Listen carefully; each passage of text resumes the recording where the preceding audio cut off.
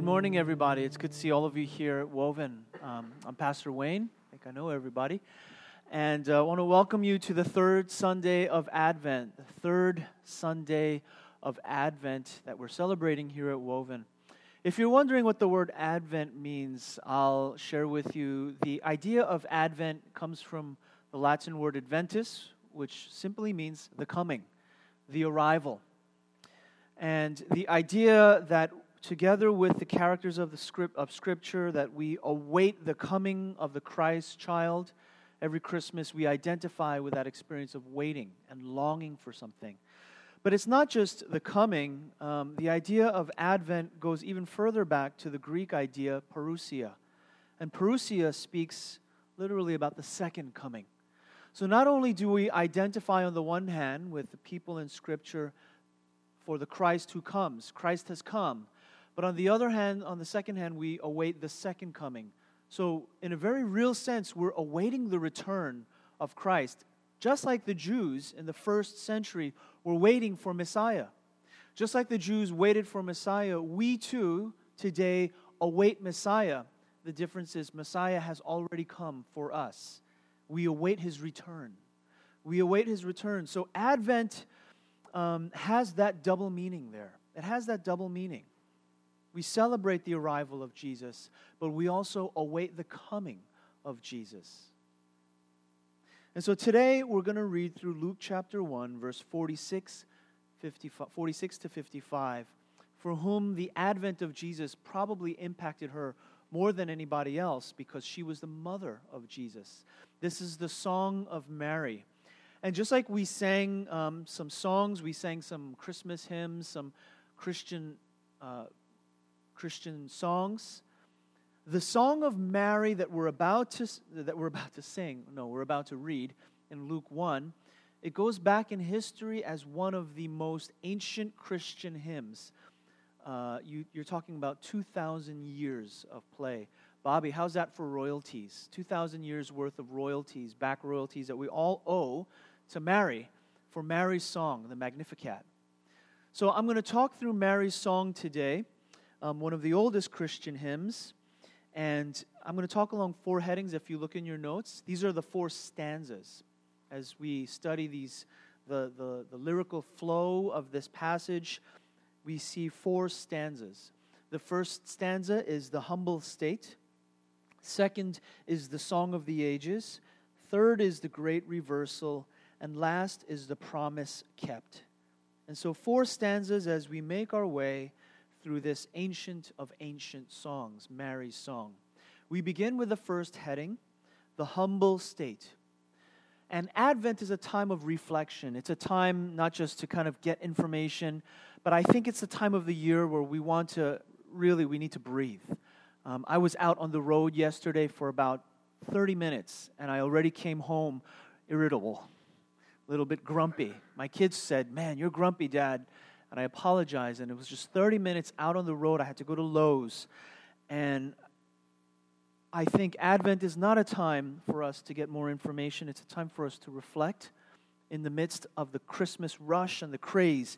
It's a time for us really to breathe. So what I'm going to do is once again ask you to close your eyes so that you can really have this moment to pause, to reflect, to breathe, and to hear the words, the first stanza of this song. The first heading is the humble state. Close your eyes. Mary said, "My soul exalts the Lord,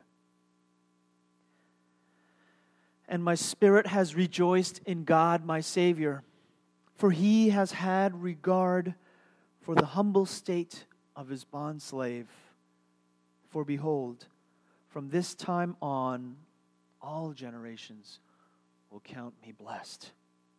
All generations, finally, from this time on, will count me blessed.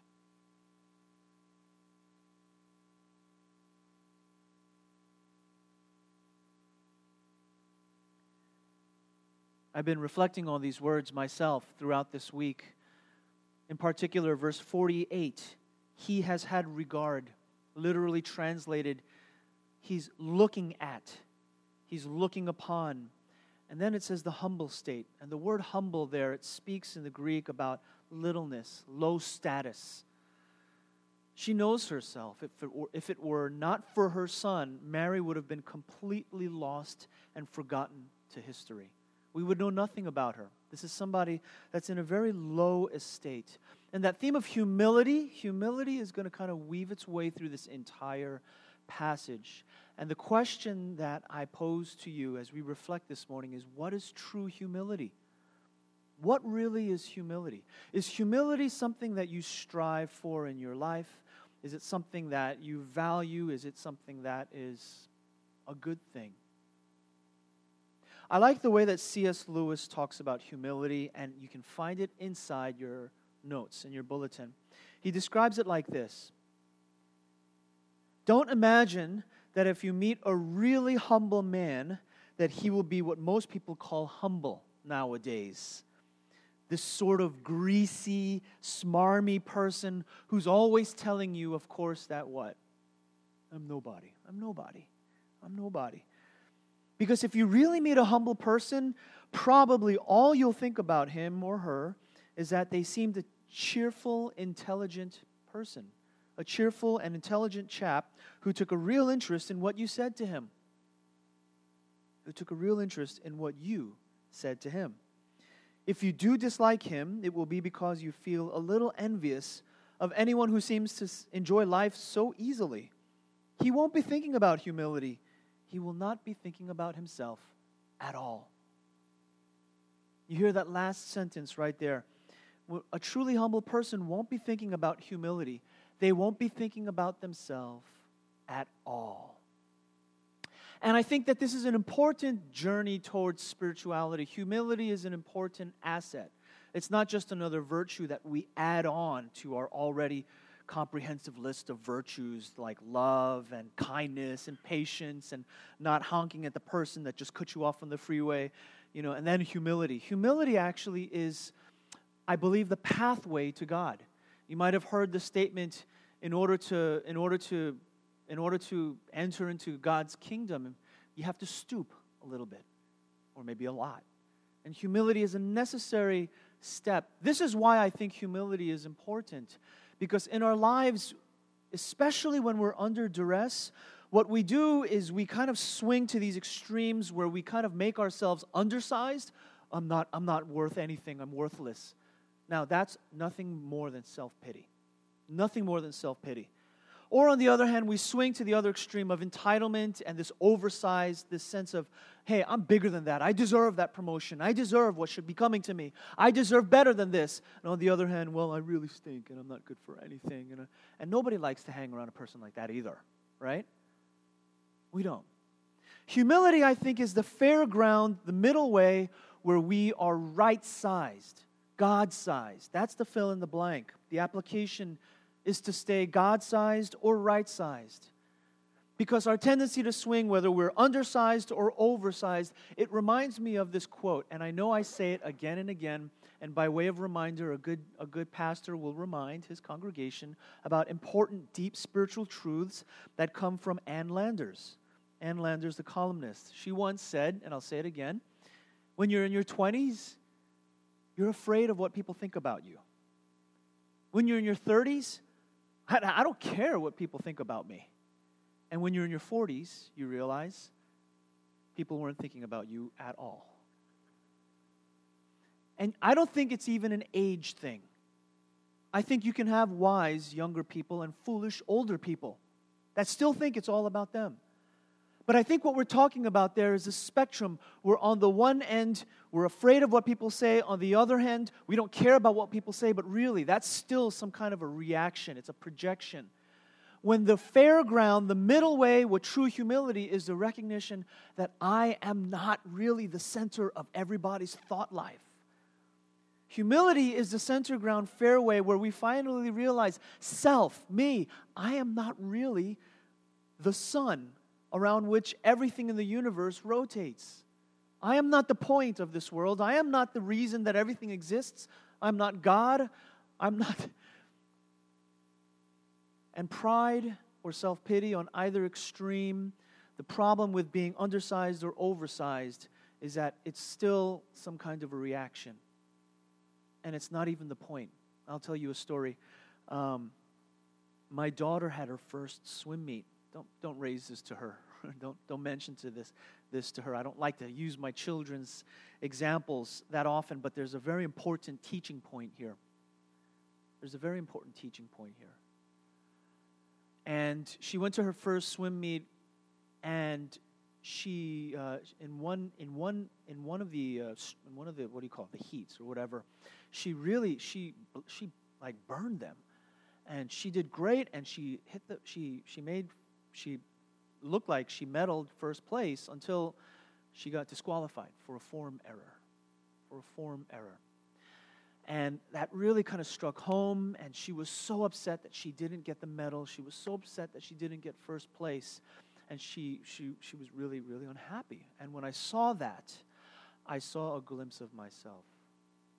I should have gotten that first place, when in fact the greater lessons oftentimes that God teaches us is there was a form error. There was a posture error. And really her kick, no wonder she was blazing fast, because she was using the wrong kick. Which showed me a bit of myself, because I see a lot of myself in my daughter, that in life I'm constantly clamoring, I'm wanting to oversize. I think I deserve better. I should have gotten that medal. When is it my turn to get the medal? You'll medal. Don't worry about it. You'll get what's coming to you. It's not the most important thing to chase. The point is the form error. Where is my posture? I'm thinking that I'm still the center of the world. I'm thinking that I am still the reason that everything exists. The path to spiritual growth involves humility. It involves humility, not being undersized or oversized, but being right-sized in the sense, recognizing that it's not all about me. Richard Rohr is a Franciscan friar. He writes brilliant books on Christian spirituality. And he talks about the 5 truths, and this is in your bulletin as well if you want to remember this. The 5 truths to living a generative spiritual life. Pastor, I've been going to church all my life. I just kind of show up Sunday after Sunday, but I'm not growing. The 5 truths to beginning a growing spiritual life. Number 1 is a recognition life is hard. Number 2, your life is not about you. Number 3, you are not in control. Number 4, you're not that important. And number 5, you will die one day. I know that's a little bit morbid for the Christmas holiday Advent season, but that is the path to humility and therefore the path to spirituality, where we realize I'm not the center of the world. Everything is not about me. And you wind up like this cheerful chap that C.S. Lewis is talking about, the guy who's more interested and very interested in what you said to him. You see that? When we're no longer self-absorbed, narcissistic, we can take a real interest in others. We become selfless instead of self-centered and selfish. So take that application to stay God-sized and right-sized. What we see in Mary as she begins this song is the recognition of the humble state of the bondslave, that this is really somebody of low status, that this is really somebody lowly, and therefore God can notice. God can notice. That's different, friends, from self-pity. That's different from self-pity. And that's something that those of us, I say us, that lapse into self-pity have to guard our hearts from. If we lapse into self-pity, we're already in, I think, a very sinful state, a very ugly state. Self-pity is just another form of pride. It's a distorted form of pride. Self-pity is. It's not worth it. And so we continue with the Song of Mary in the second heading as she starts off recognizing the humble state, and she moves into verse 49 and says, and this is the Song of the Ages, the second heading. She says, "The Mighty One has done great things for me, and holy is His name. His mercy is upon generation after generation toward those who fear Him. The Mighty One has done great things for me. So she starts off in first person singular. She talks about herself. And then gradually she begins to include more and more people. Mercy is upon generation after generation toward those, all of those. Now she's talking about other people, those who fear Him. And if you could picture a stage where, I like Broadway, I like the theatrical, and if you have a spotlight shining on one lone little woman, little girl, and she's on stage and she's singing something. She's singing a solo, a monologue, a soliloquy. And as she sings, you see her grab more people and bring more people into this. And the spotlight grows larger. And she starts to include those who fear God. And gradually you'll find through this song that more and more people, the spotlight just keeps getting bigger and bigger. More and more people, she includes nobles, princes, the poor, and finally the entire nation of Israel. And all the house lights are on at that point, and everybody's singing the chorus in one voice. And we'll get to that chorus at the end. But for now, what starts off as one humble song becomes a song gradually including other people. You see, the significance of Mary's song is that she's not singing it alone. When you study the words of Mary's song, the words are familiar. She uses the language very similarly to 1 Samuel. She's using the song of Hannah in the Old Testament. If you're familiar with Hannah in the Old Testament, another woman who had difficulty bearing children and finally was able, by the grace of God, she sings the song, similar words of Hannah, and many of the words that she uses are also the words taken from the Psalms. In other words, the song that Mary is singing is not genuine. It's, what's the word? When you don't cite your sources and you copy other people's material. Plagiarism. It's plagiarism. She didn't cite her sources. But we all do that to some degree. You don't have an original song. You're not going to write the next hit. Because somewhere in history, what you're singing has been sung before. One of my preacher friends likes to say, there's nothing new under the sun. Every ambition, every hurt, every pain, every glory, every triumph, everything in human experience, it's happened. The song of the ages is not her song alone. It's a song that's been going on all throughout history. We are not that unique. We're not that unique. We're part of something that God's been writing and rewriting. The question for reflection and the fill in the blank then, to think now, is what song am I a part of today? And just think now, what is the song of my life? Is it in a minor key? That right now the song, it's very morbid or heavy, or is the song of my life triumphant? I remember after 5 years of being unable to have kids, that my wife and I finally, when our children were conceived, we were able to sing the triumphant song of Mary to some degree. That was 10 years ago. And now we found our song, going up and down again. What is the song in your life? What is the melody? Can you hear it?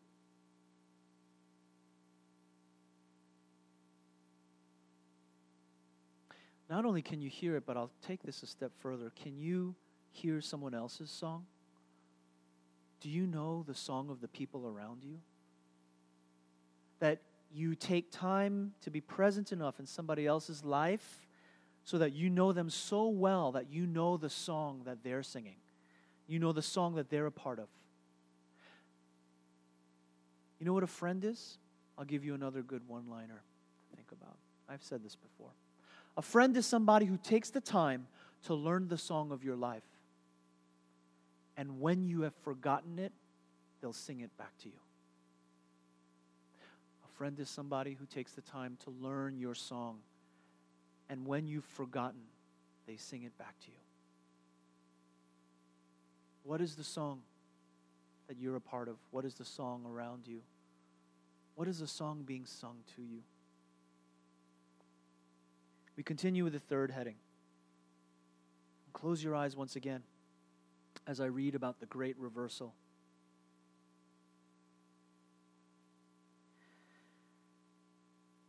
Verse 51. He has done mighty deeds with his arm. He has scattered those who were proud in the thoughts of their heart. He's brought down rulers from their thrones and has exalted those who were humble. Here's another verse quoted from the Psalms. He has filled the hungry with good things. He has filled the hungry with good things, and he sent away the rich empty-handed. You know, I'll tell you, another thing about Christmas is it's also the time of suburban guilt. Christmas is the time where we all realize maybe I should do something in the world, maybe I should send to World Aid. We begin to feel bad for the material possessions that we have. We hear words like this: He's filled the hungry with good things and sent away the rich empty-handed. Mary can sing that song because she was a humble, poor bondslave. And where she starts off her song from this place of kind of this humble, quiet place, here she begins to stick her chin out and she begins to sing triumphantly a song of revolution. This song that kind of reverses things. She says, the rich, they'll be poor. Now that God has finally shown up, the meek will be brave. The strong will become weak. The weak will become powerful. Everything gets reversed, back and forth. This is something called the Great Reversal. It's a theme that we see all throughout the book of Luke. It's a theme that I think the baby Jesus would hear within her womb as an infant and would sing later on in chapter 6 when he says in the Beatitudes, woe to you who are rich because you're receiving your comfort in full. Woe to you who are well fed because you will be hungry. Woe to you who laugh now, for you shall mourn and weep. I mean, what a killjoy. But on the other hand, blessed are the poor, for yours is the kingdom of heaven. Blessed are you who are hungry now, for you will be satisfied. Blessed are you who are weeping, for you will laugh. You know, I rack my brains. What kind of an application? What verbs can I give to my congregation to act on this? What can you do? Hear those words and just know the principle is that Christmas is fill in the blank. Christmas, it turns everything upside down. It turns everything upside down. That's just what it does. If once a year we're reminded, hey, don't just think about yourself. Maybe that's not a bad thing. If once a year we're reminded, you know, there are these group of people that have a lot less than you do, maybe that's a good thing. I mean, technically, we should be reminded of that year-round. But hey, for those of us, myself included, we need one set holiday a year to kind of get us thinking about people other than myself, my huddle. Christmas, it turns everything upside down. It reminds us about the kingdom principle of this upside-down great reversal. And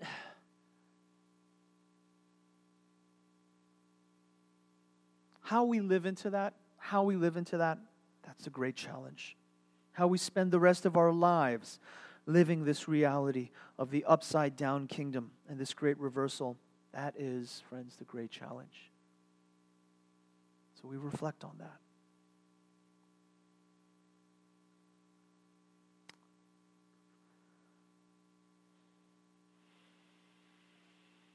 I'm reflecting on it even now myself.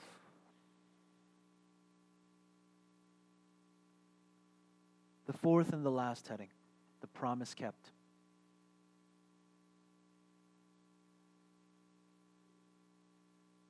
Once again, close your eyes as I read the fourth and last stanza. He has given help to Israel, his servant, in remembrance of his mercy, as He spoke to our fathers, to Abraham and his descendants forever. Now, what does that mean for me? I don't see how that relates to me at all. This is about Israel. This is about Abraham and his descendants. How does this relate to me? Do you remember I told you about how Mary started off singing that solo, and the spotlight gradually enlarged and included more and more people, the poor, the rich, the nobles and princes. And eventually all the house lights are on, and you see all of Israel together singing the song. This is not just Mary's song, it's Israel's song. It's Israel's hope for what?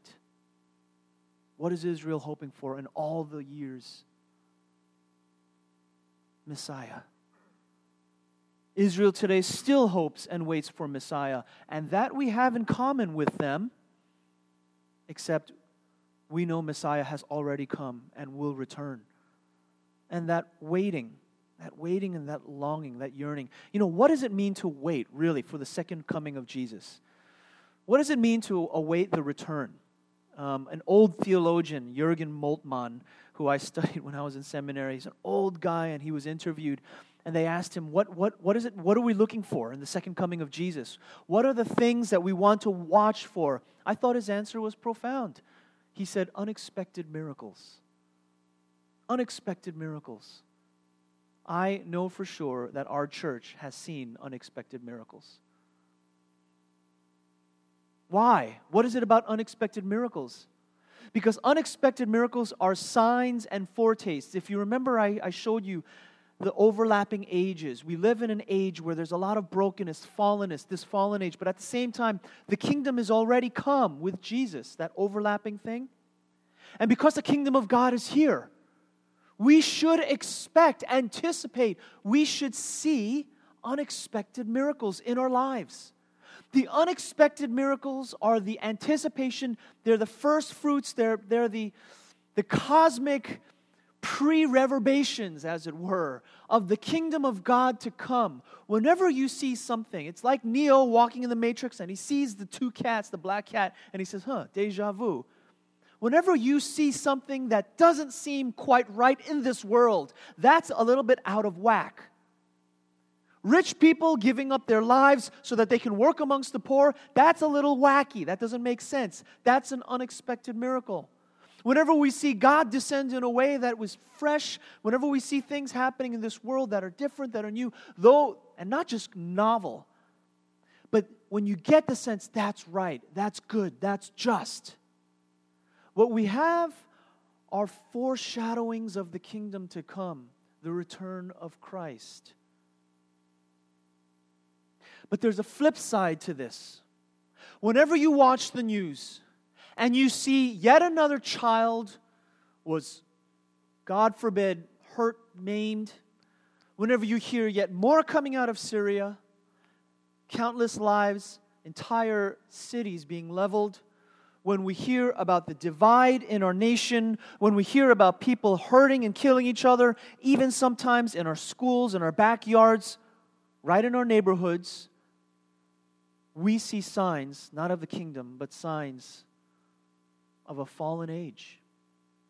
And what do? You shake your head and you just go on with life? I'll teach you a prayer.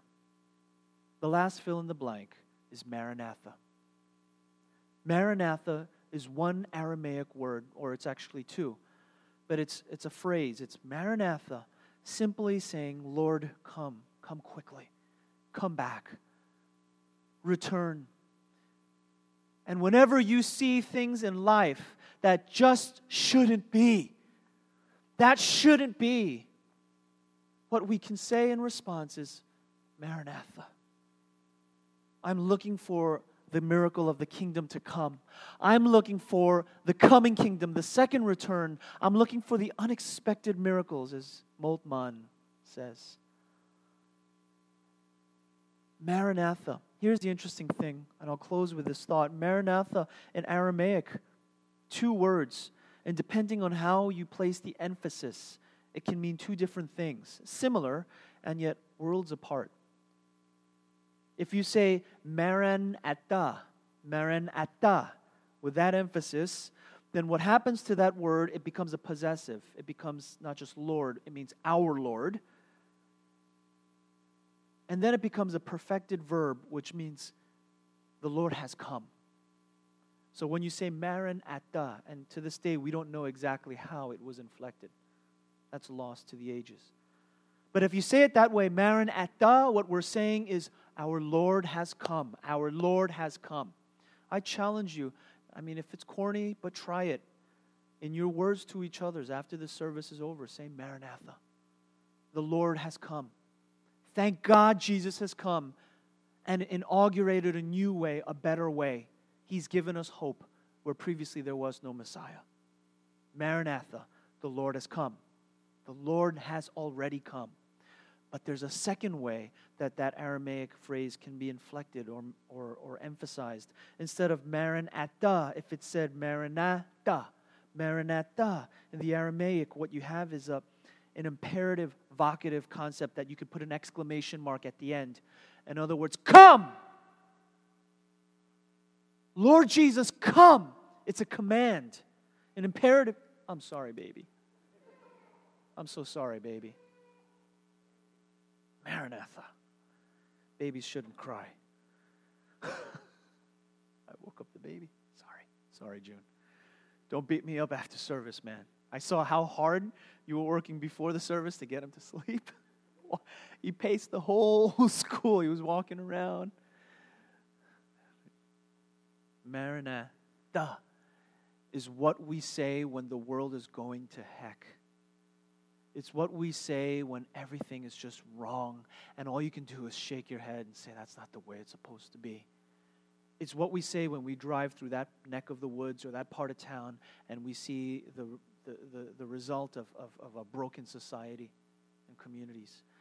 And what we do is we say, Maranatha, come, exclamation mark, Lord Jesus. An imperative is a command. Lord, come. Come quickly. We need you because I don't know what to do with this mess. I don't know what to do with this mess. So come. Maranatha, come. So you see the double meaning there. The double meaning of Maranatha is the same double meaning of Advent. Our Lord has come. Our Lord has come.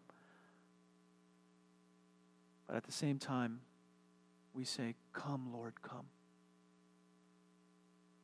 Last thing, close your eyes as we conclude.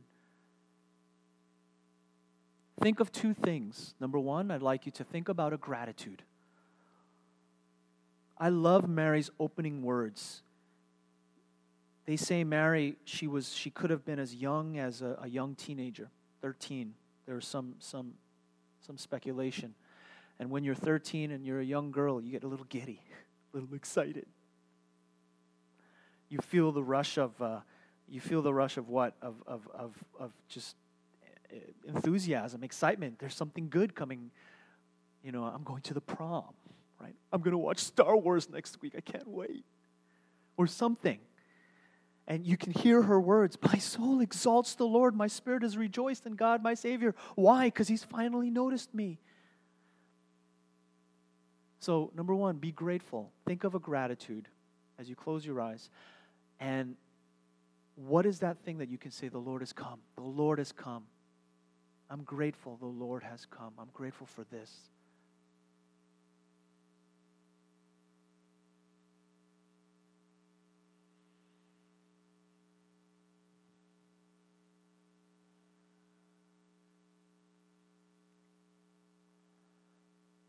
And then secondly, think about one thing for which you would say, come, Lord, come, Maranatha, Lord, come. This is not right. This aspect of life is not right.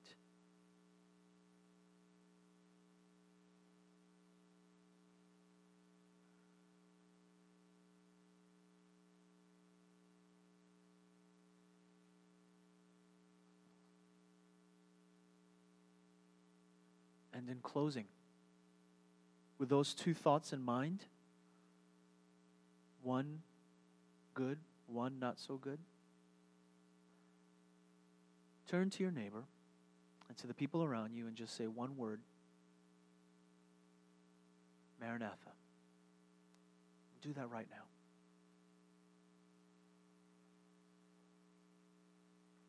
Bobby, come on up. Maranatha. Maranatha, for all the good and for all the bad in the world, for the age that we live in, this fallen, broken world, but also the miracles, the signs, the evidences of a newer kingdom, a newer world order, a better way to live is coming, the return of Christ. Maranatha, Maranatha. This has been a Woven Church podcast. Woven Church is a multi-ethnic missional church that meets in West Houston. We invite you to check us out on Sunday mornings at 10:30 a.m. To find out more, visit us online at www.wovenchurch.org. That's www.wovenchurch.org.